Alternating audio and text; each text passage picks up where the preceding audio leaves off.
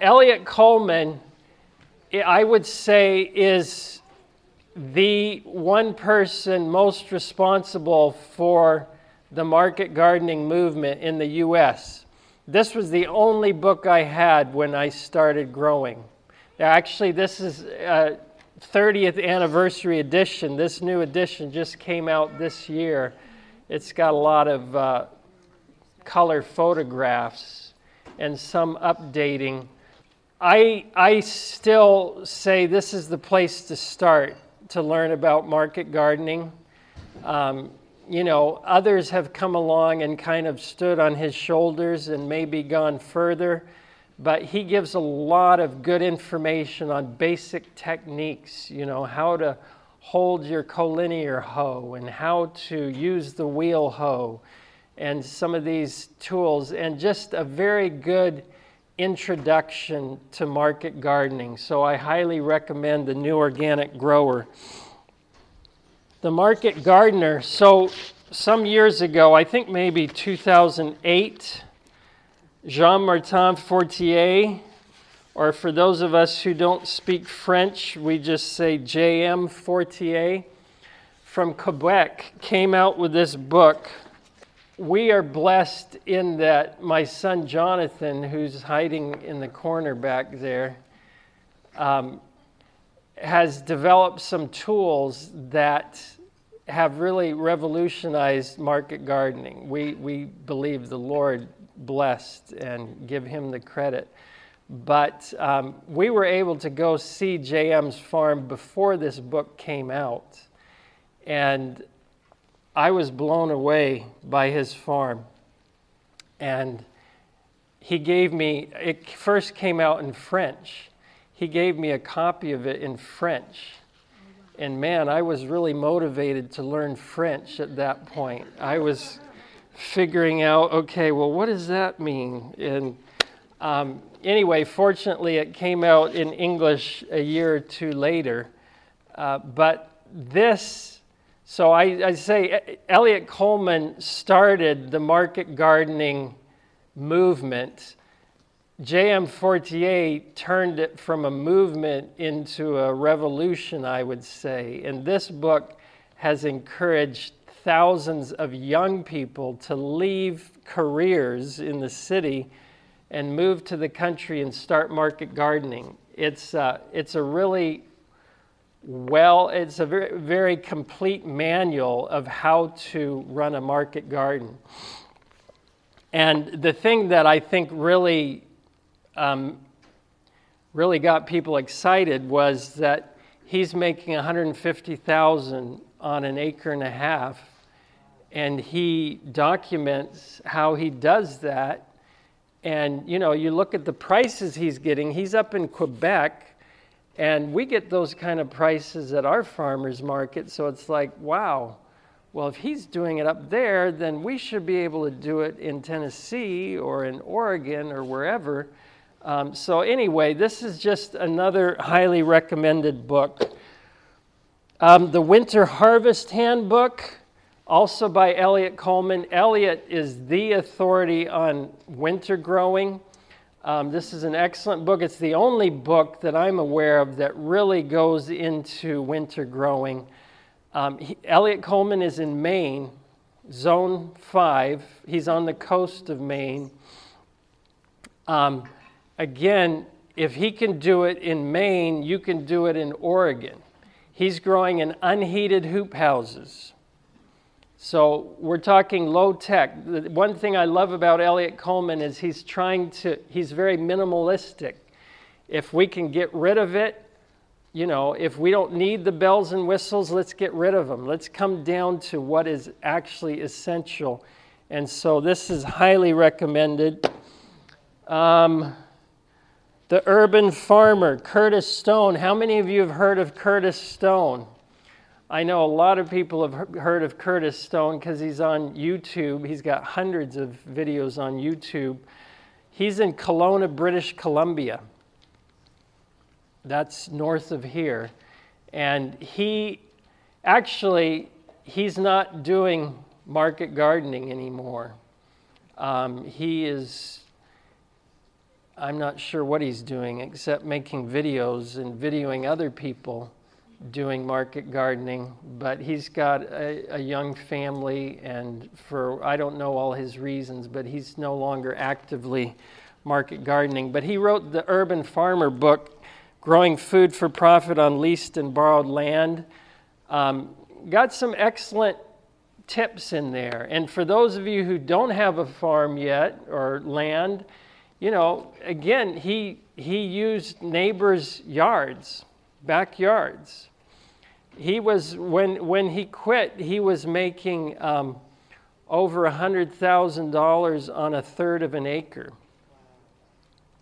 And I just want to stop and emphasize something here. I'm going to be throwing around these numbers, and I want to make it clear that you're not going to make that when you start out. Don't think, oh wow, I can make $100,000 in my backyard. These are people who have sharpened their skills and who really know what they're doing. And I also want to say, most of them are not Christian, and so they have a different outlook on life. And again, I hope that our number one goal is not making money. I hope that our goal is outreach and service and so on. And so I throw the numbers out just because I'm trying to get rid of the myth that you can't earn a living in a market garden. There's still this idea, and it seems to be especially strong in Adventism. Well, yeah, that's nice, but, I got to pay the bills. Well, these people are doing it. And again, we're talking about gross. We'll talk about that more later on, but it's fair to say net is usually around 50% of gross in market gardening. So that's important to keep in mind too. Okay, we got to keep going because there's a lot of resources here. Lean Farm. This book came out a few years ago, and this was really revolutionary in that Ben Hartman took lean manufacturing techniques that Toyota popularized in becoming the most profitable automaker in the world, I think. And he's taken these techniques and principles and applied them to the market garden. And as I say in the resource thing, this is not going to tell you how to be a market gardener, how to grow plants, but it will tell you how to be a smarter market gardener. Gives a lot of principles and methods for being more efficient. Just a simple example, the spaghetti diagram. You map out your movement on the farm for harvesting. Okay, so I go over here to the tool shed and get my knife, and then I go down over here and harvest, and then I come back here and wash it, and then I've got to bring it here. And so you just map your route, and it usually ends up looking a lot like a pile of spaghetti. So you're trying to straighten those lines out. Well, what if I keep my knives at the hoop house where I harvest? So I can go straight there, then I come straight back and I wash, dry, put it in the cooler, and then it goes into the van to go to market. You've just straightened out all those lines. So anyway, all kinds of good information about increasing efficiency. And then a couple of years later, he came out with the Lean Farm Guide to Growing Vegetables, because people were saying, well, this is great theory, but how do you make it work in your garden? So this is kind of, he's showing you how he uses it on his farm. Again, he's farming under an acre, doing it largely by himself. And, Making a Comfortable Living. Ben Hartman, The Lean Farm Guide to Growing Vegetables. Sustainable Market Farming.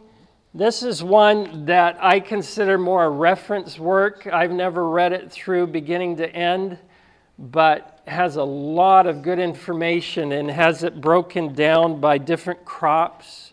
So if you're wanting to learn more about brassicas, that you're trying to improve your brassica production, you can look at it, and just a good reference manual for the small farm. Sustainable market farming.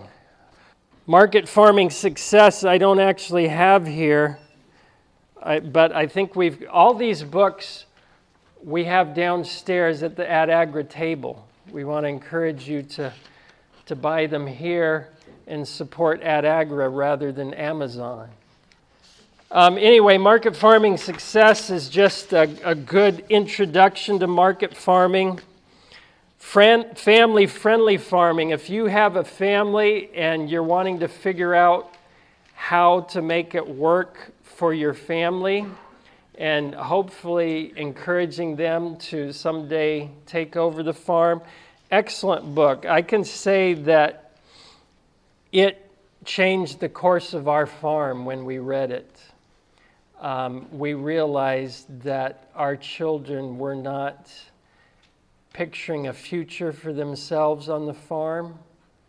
And so we made some pretty big changes on our farm.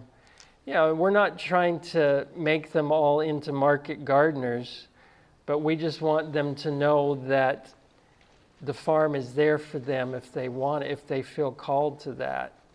And so it's just an excellent book on family farming. Managing cover crops profitably.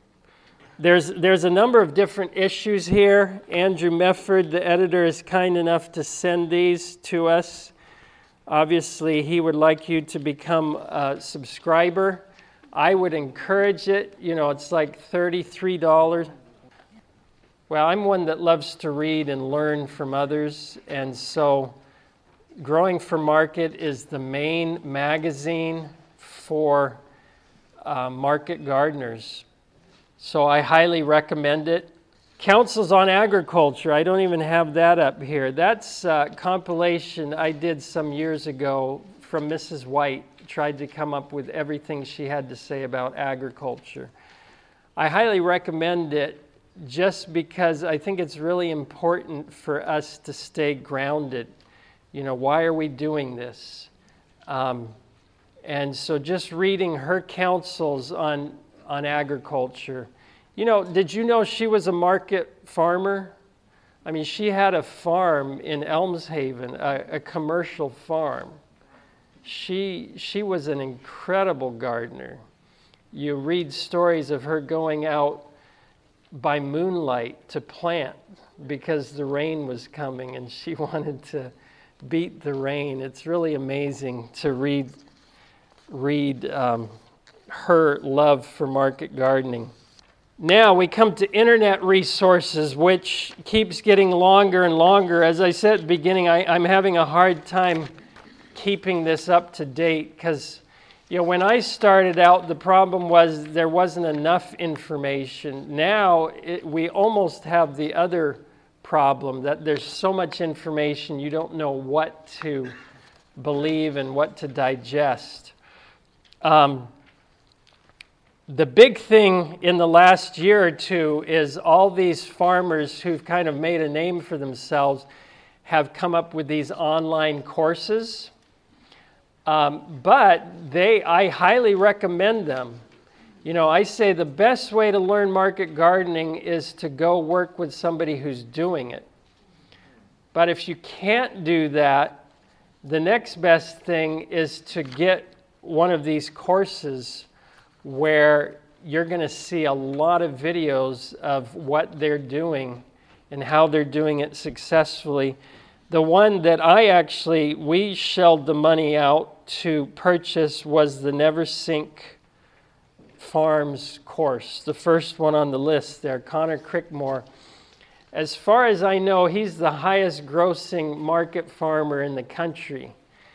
He said the last 3 years, it's averaged between $360,000 and $390,000 on less than an acre and a half. And that's without a tractor. That's without a walking tractor. That's with hand tools only. So now he's in New York. He's got good markets. So that explains some of it. But he's super efficient. He's the one that doesn't leave beds empty for more than a few hours. So that's what those are what is being done. But again, he's got ideal markets. He's going year-round. Well, he does take 2 days off a week. So that's 5 days a week, 8-hour days. They quit at 4:30 every day. So again, to me, what that says is, I don't need to make that kind of money.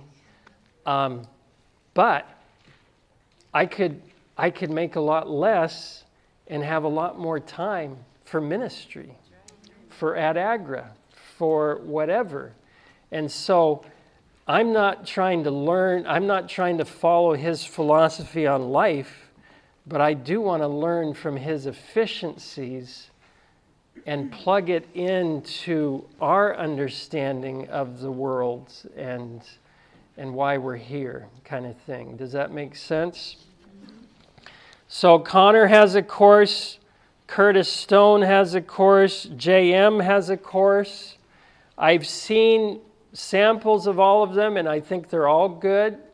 One thing I will say about Connor Crickmore, though, is that he's the only one that I'm aware of that uses the Albrecht system of soil balancing. And that's what you're going to hear from Whitmar McConnell. I think that's what you're going to hear from Michael Treviso, from Bob Gregory. They believe William Albrecht was a true soil scientist and came up with true science on how to balance the soil. And again, Connor Crickmore is the only one that I know of using that. Ben Hartman has a course now. If lettuce is one of the most profitable crops on a small farm because it's so fast and everybody eats it. Ray Tyler, a friend of ours from Tennessee, has become quite well known on being able to grow lettuce year-round. He's got a course now on growing lettuce. It's a lot easier to grow lettuce up here in the Northwest through the summer, but it's a challenge for us in the Southeast to grow lettuce in the heat of the summer. And he's doing it. So anyway, a lot of good online courses. There's podcasts. Great way while you're out working in the garden to listen to interviews with farmers. And, you just glean all these little tips. I've learned so much between Growing for Market and podcasts. I've learned an amazing amount, just little things, that can make a big difference in the long run. Videos, YouTube has become huge, and Curtis Stone has literally hundreds of hours of videos on every aspect of market gardening. Connor Crickmore has more and more on YouTube. These guys are businessmen. They know how to make money on these things, and they will lure you in. Richard Perkins is in Sweden, and if you look at a map and see the latitude of Sweden, it's way up there, and has a profitable market garden in Sweden. Business and record keeping, a lot of good tools there. If you're doing a CSA, it can be very overwhelming, all the record keeping of a CSA. So-and-so's calling up saying, I'm not going to be here next week. Could you save my box and bring it to market the week after? And if you don't have an efficient way to deal with all that, it can get very overwhelming very quickly. So there's record keeping. I think my wife will talk about something we're not real familiar with yet, but we're going to try this year. Harvey, it's called. It's from Small Farm Central, which is on your list there. Tools and supplies. We gotta talk about Farmer's Friend LLC. He wants to be your friend. That's my son's business. Tools and supplies, Farmer's Friend. Their main tool that they came out with was the greens harvester, the quick cut greens harvester. But they actually sell the most of caterpillar tunnels. It's a low-cost greenhouse kind of thing that if you buy 2 of them, they'll ship free to Oregon. A lot of good resources here. Seed catalogs. There's hundreds of seed companies. The one thing I would recommend is making sure that the seed company you support has signed the Safe Seed Pledge, that they don't knowingly use genetically modified seeds. That's a whole different discussion, but there's a lot of companies that have signed the Safe Seed Pledge, including all these. I included some. Your Northwest Maine one that I'm aware of is Territorial Seeds. But I put a couple others specifically for you Northwesterners here. Adaptive Seeds and Wild Garden Seeds. Are any of you familiar with those? Okay. Wild Garden Seeds, Frank Morton is a very talented plant breeder. And he's come up with all kinds of wild and crazy lettuces and kales. And so anyway, those are good resources for you. I did a little searching online for local amendment supply houses. Robert, where do you get your stuff from? That's the name of the company, Concentrate? Okay, so write that down if you're local here. Concentrate for all your... Concentrates. Okay, yeah, so some of these would be a long ways if you're from this part of the country. And then the last thing I would just say on soil fertility, huge subject, deep subject. We're not even going to try to talk about it here, but I give some resources here, and then I just recommend, unless you really know what you're doing, work with somebody that does. And Whitmar McConnell, who is here, I think he's going to have a booth. He does soil consulting. You can get a test and have him interpret it for you and give you the recommendations, and then learn all you can as you go along, but recognize that it's a subject that even Whitmar will say he's got so much still to learn. It's the kind of thing you'll spend the rest of your life trying to understand. But if you're trying to get up and going and get profitable, earn a living from it, I think your best thing is just to have somebody else tell you, somebody that you trust, tell you what to do with your soils. Because you can mess things up really quick and really bad if you're not careful by using the wrong things. Even compost. Joshua, come up and talk to us about high-value crops. Okay, so we are going to just quickly look through at crop choices and just how we rate our crops as far as the yield, the value that we get from them. So, for starting off, we're going to look at Curtis Stone's crop value rating, and he has five methods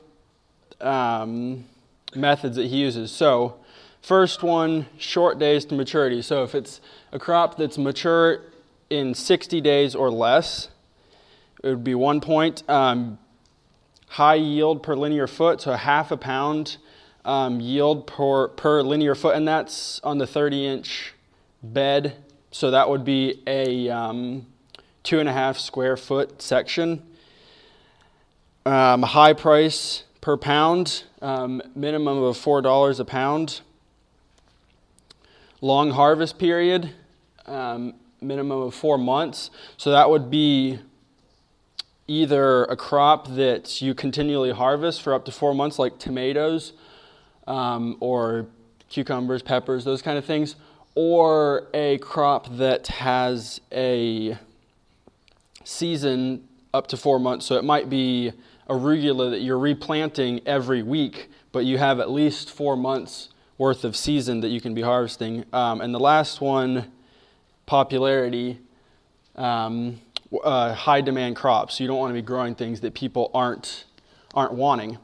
So we have a slide here with just a few of the crops. So the crop value rating on arugula is a 5 out of 5, so it means all of those we have. Beets are 4 out of 5, carrots 4 out of 5, kale 4 out of 5, lettuce 5, microgreens are a 4, radishes, baby kale, salad mix, turnips, spinach, and tomatoes. So if you look at the 5 out of 5, they're almost all baby greens, which are definitely your highest yielding. So that gives just an idea of that rating. So we're going to go through and look at these crops and just some growing tips on these highest value crops. Okay, so we're going to start with baby greens. Key with baby greens is not having weeds in your bed, because you don't want to have to be sorting your whole harvest. So you want to make sure you have a smooth and weed-free seed bed. Seed with a high-intensity seeder. We use the Johnny's 6-row seeder for most of our things. We also are using the Jang seeder more now. You need good moisture for germination, but if you get too much water after things start germinating, you'll start dealing with molds in your dense bed. And then harvesting with the quick cut harvester, you can harvest, I don't even know what they say as far as pounds per hour, but it's a huge amount. We're not harvesting hundreds of pounds of baby lettuce, or any of the baby crops, but we don't take more than probably 5 minutes to harvest any specific crop, like a 25-foot of arugula. It'll take just a couple minutes.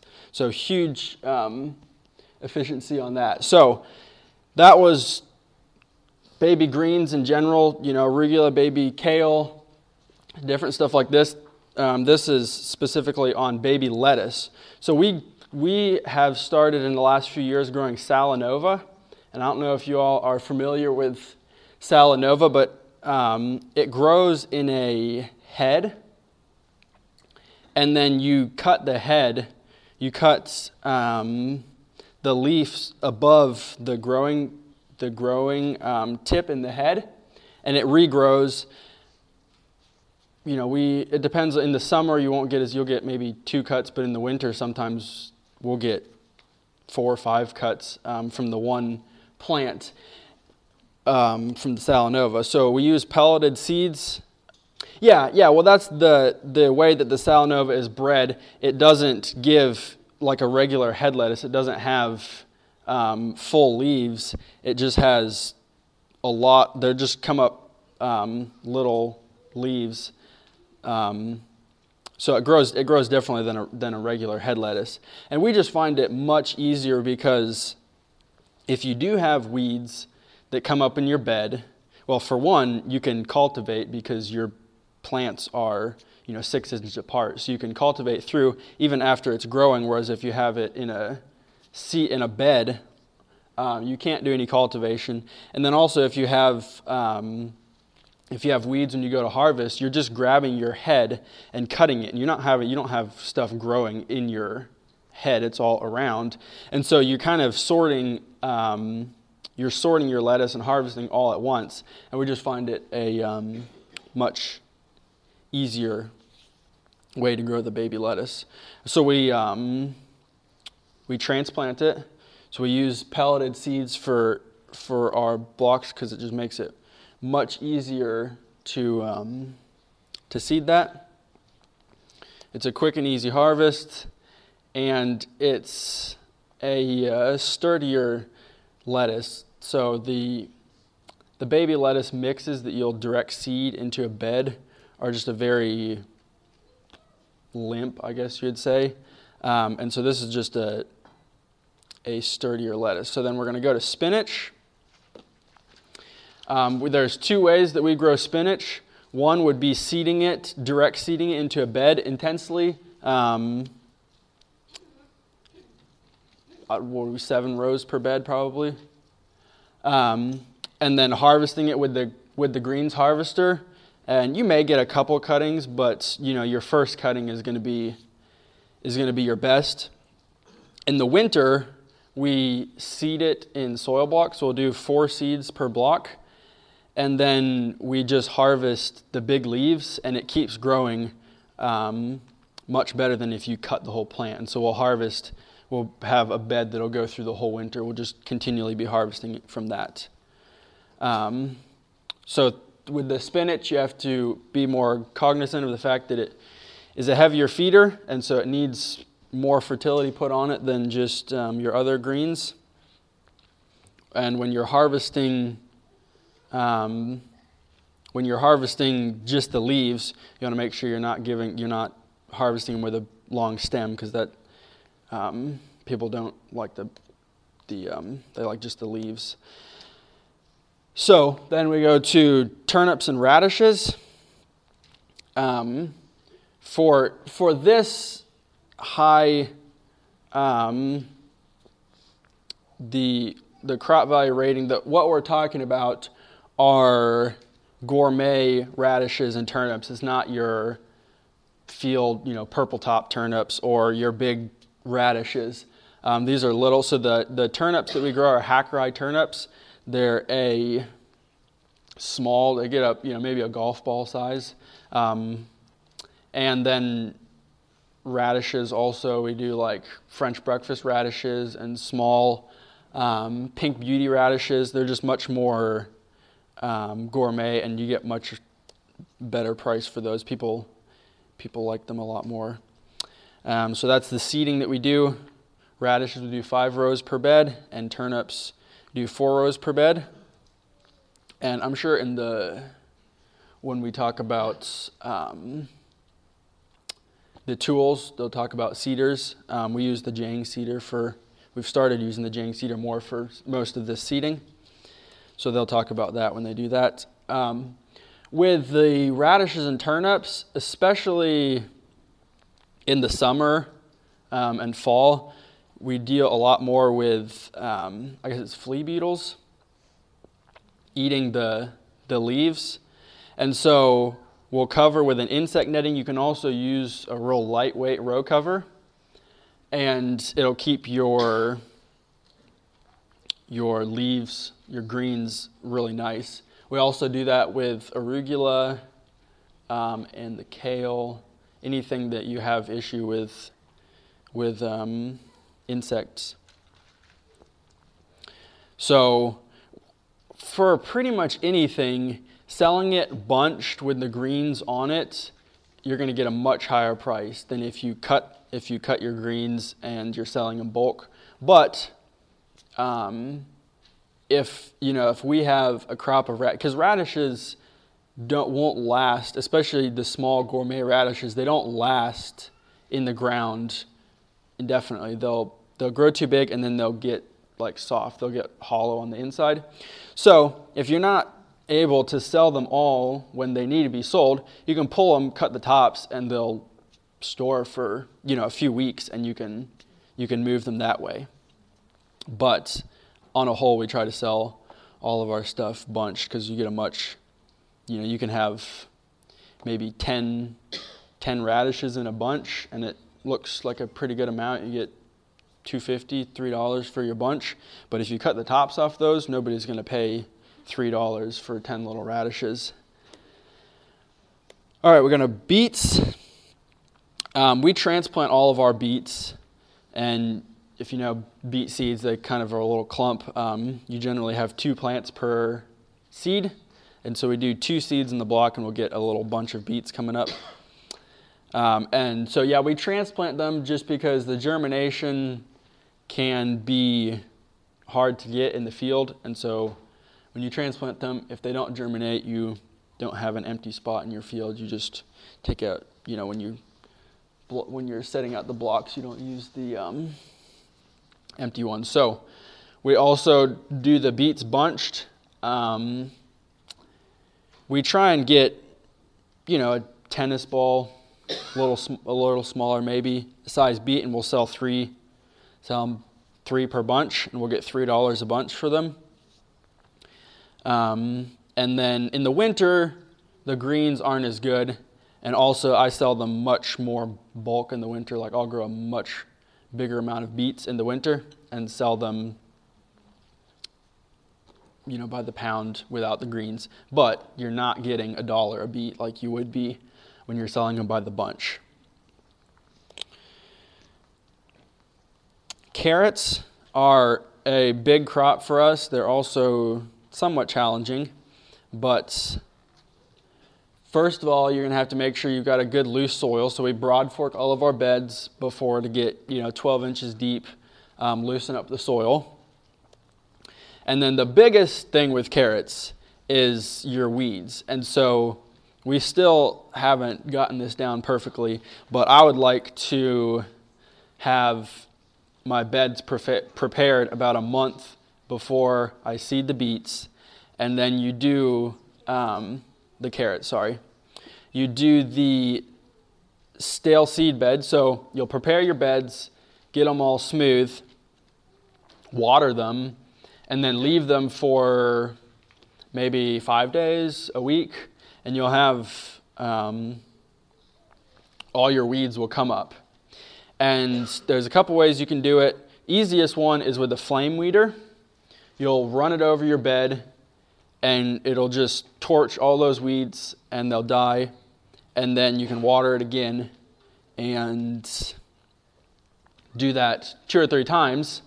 And then when you go to plant, all your germinating seeds in the top inch of your bed have already tried to germinate and been killed, and your carrots will come up and you won't have the weeds coming up. One thing that I have struggled with that is that you'll end up getting kind of a crust. It depends on how, if it's really sunny, kind of dries out, you'll get a crust on the top of your bed, and then it can be difficult seeding into it. So what I've found is the best way to do it. We use silage tarps for killing weeds when we don't have crops in the ground. We'll just cover our plot with a silage tarp, and it'll keep the weeds from coming up, and then when you uncover it, you got a nice place to plant. So I'll do the flame weeder a couple weeks, and then the last time, instead of flame weeding it, when the weeds come up, pull a silage tarp over, and it doesn't kill the weeds immediately. It's got to be on there for a few days. If it's sunny, it'll do it faster. But having it covered with the plastic will moisturize the bed, and it'll break down that crust. So then when you pull the tarp off, you've got a much softer bed to seed into. So that's what I've found is the easiest way to get that stale seed bed. And then, you don't have nearly the issue with weeds. For the direct seeding, we used to use pelletized seed, but the germination is just not as good, and then a lot of times it's harder with the seeder. So use unpelletized seed.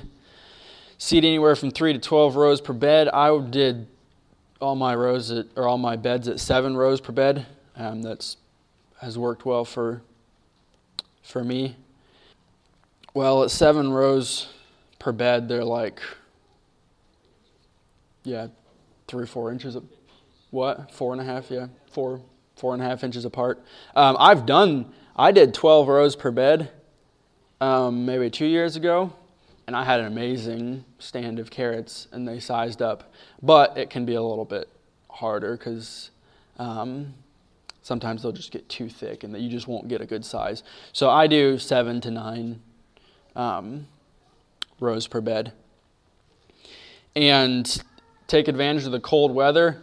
I do the winter season on our farm, and so carrots are a really big crop that we do in the winter.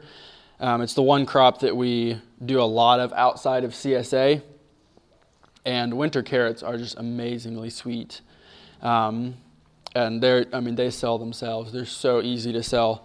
I did last winter. I did about a 1/4 acre of carrots, and there's no problem selling them. So the winter carrots are very sweet. I'm not bunching them in the winter. The tops aren't as good, so I'm selling them by the pound. But still, it's a very, very profitable crop. So tomatoes, to get our early tomatoes, we'll seed them. We'll be seeding them as soon as we get home. We usually seed them like middle of January in little 1/2-inch blocks, keep them inside, and then we increase to a 2-inch block. At that point, we'll move them to the greenhouse, and then we will put them in a 6-inch pot and plant them out in middle of March, and they'll be 18 inches, 2 feet tall. We have, I don't think we grafted. Okay, the question was, do we graft? We have. We didn't graft last year. Dad might have a little bit more reasons on the grafting, but I think we just found that you have to plant twice as much because you're taking the top from one and the bottom from the other one. So then you've got a top and a bottom that you're throwing away. And I think we just found that the yield wasn't, and then it was hard to get a good graft, and we would have a pretty big percentage of them that wouldn't make it after you graft them. They would die.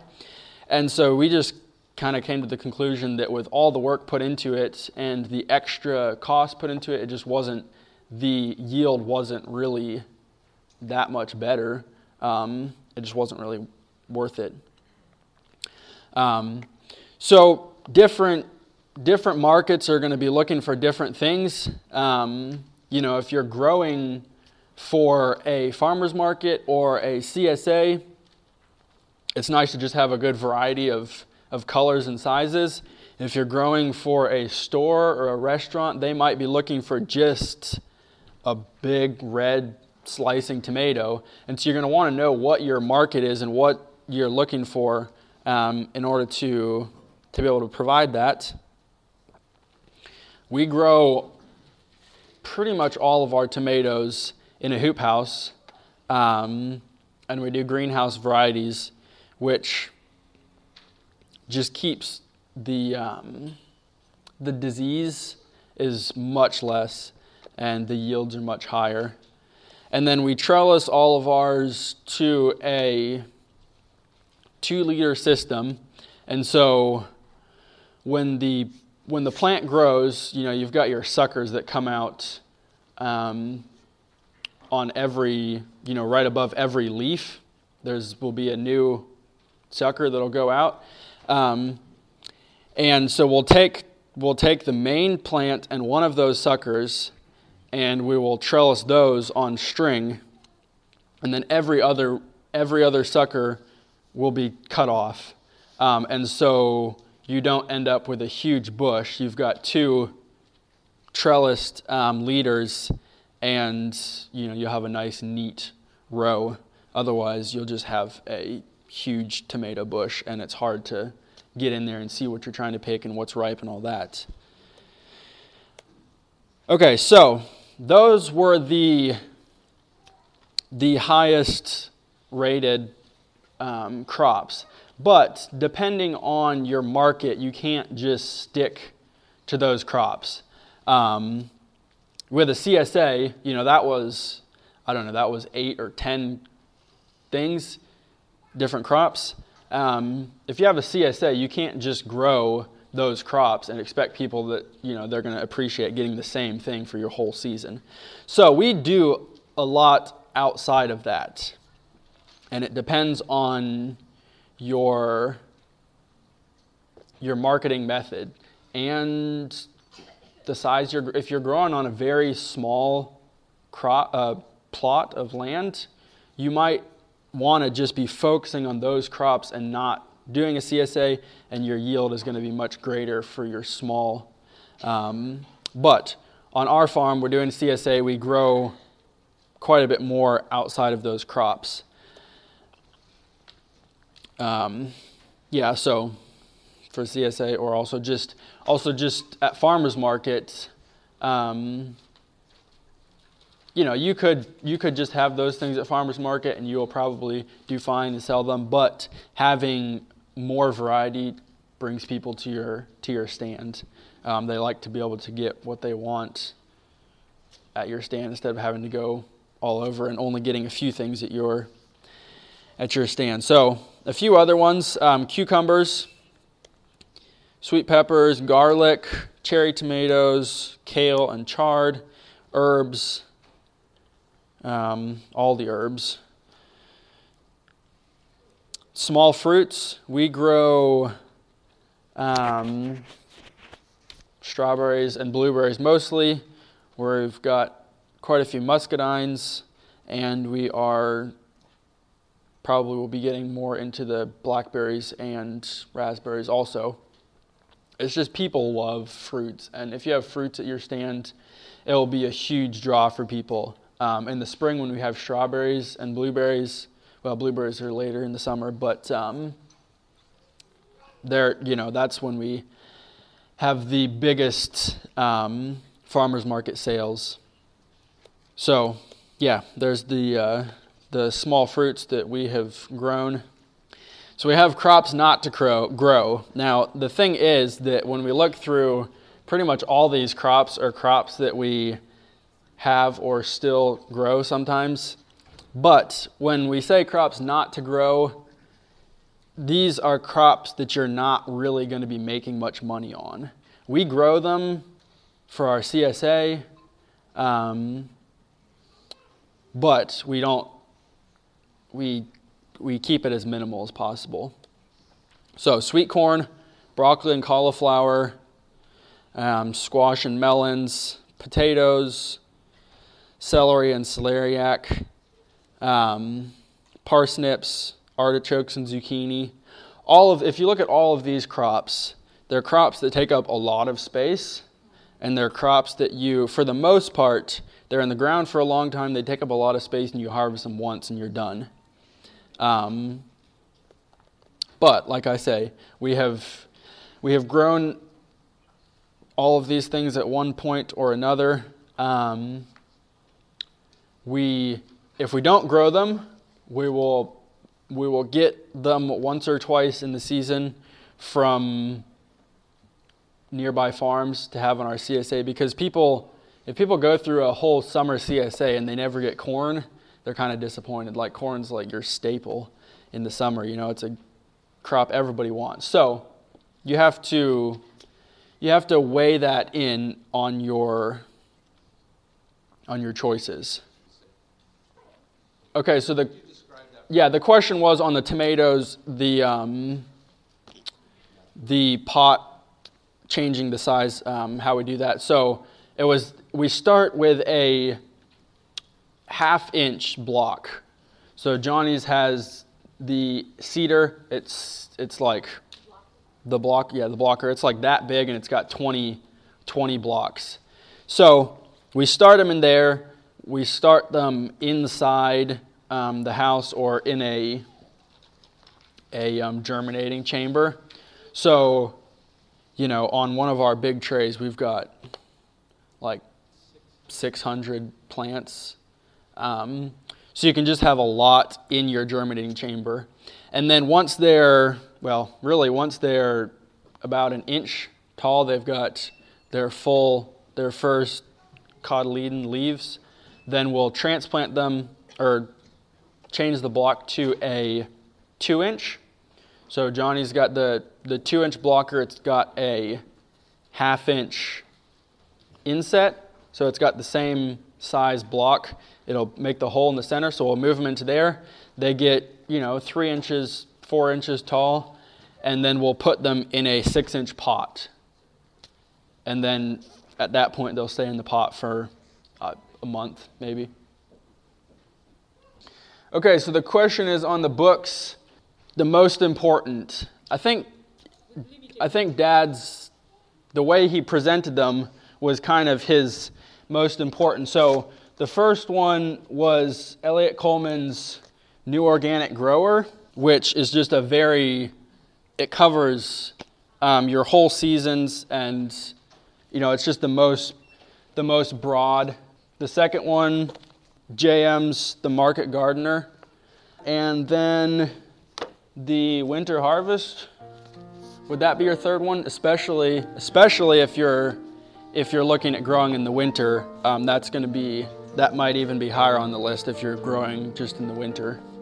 This media was brought to you by Audioverse, a website dedicated to spreading God's Word through free sermon audio and much more. If you would like to know more about Audioverse, or if you would like to listen to more sermons, please visit www.audioverse.org.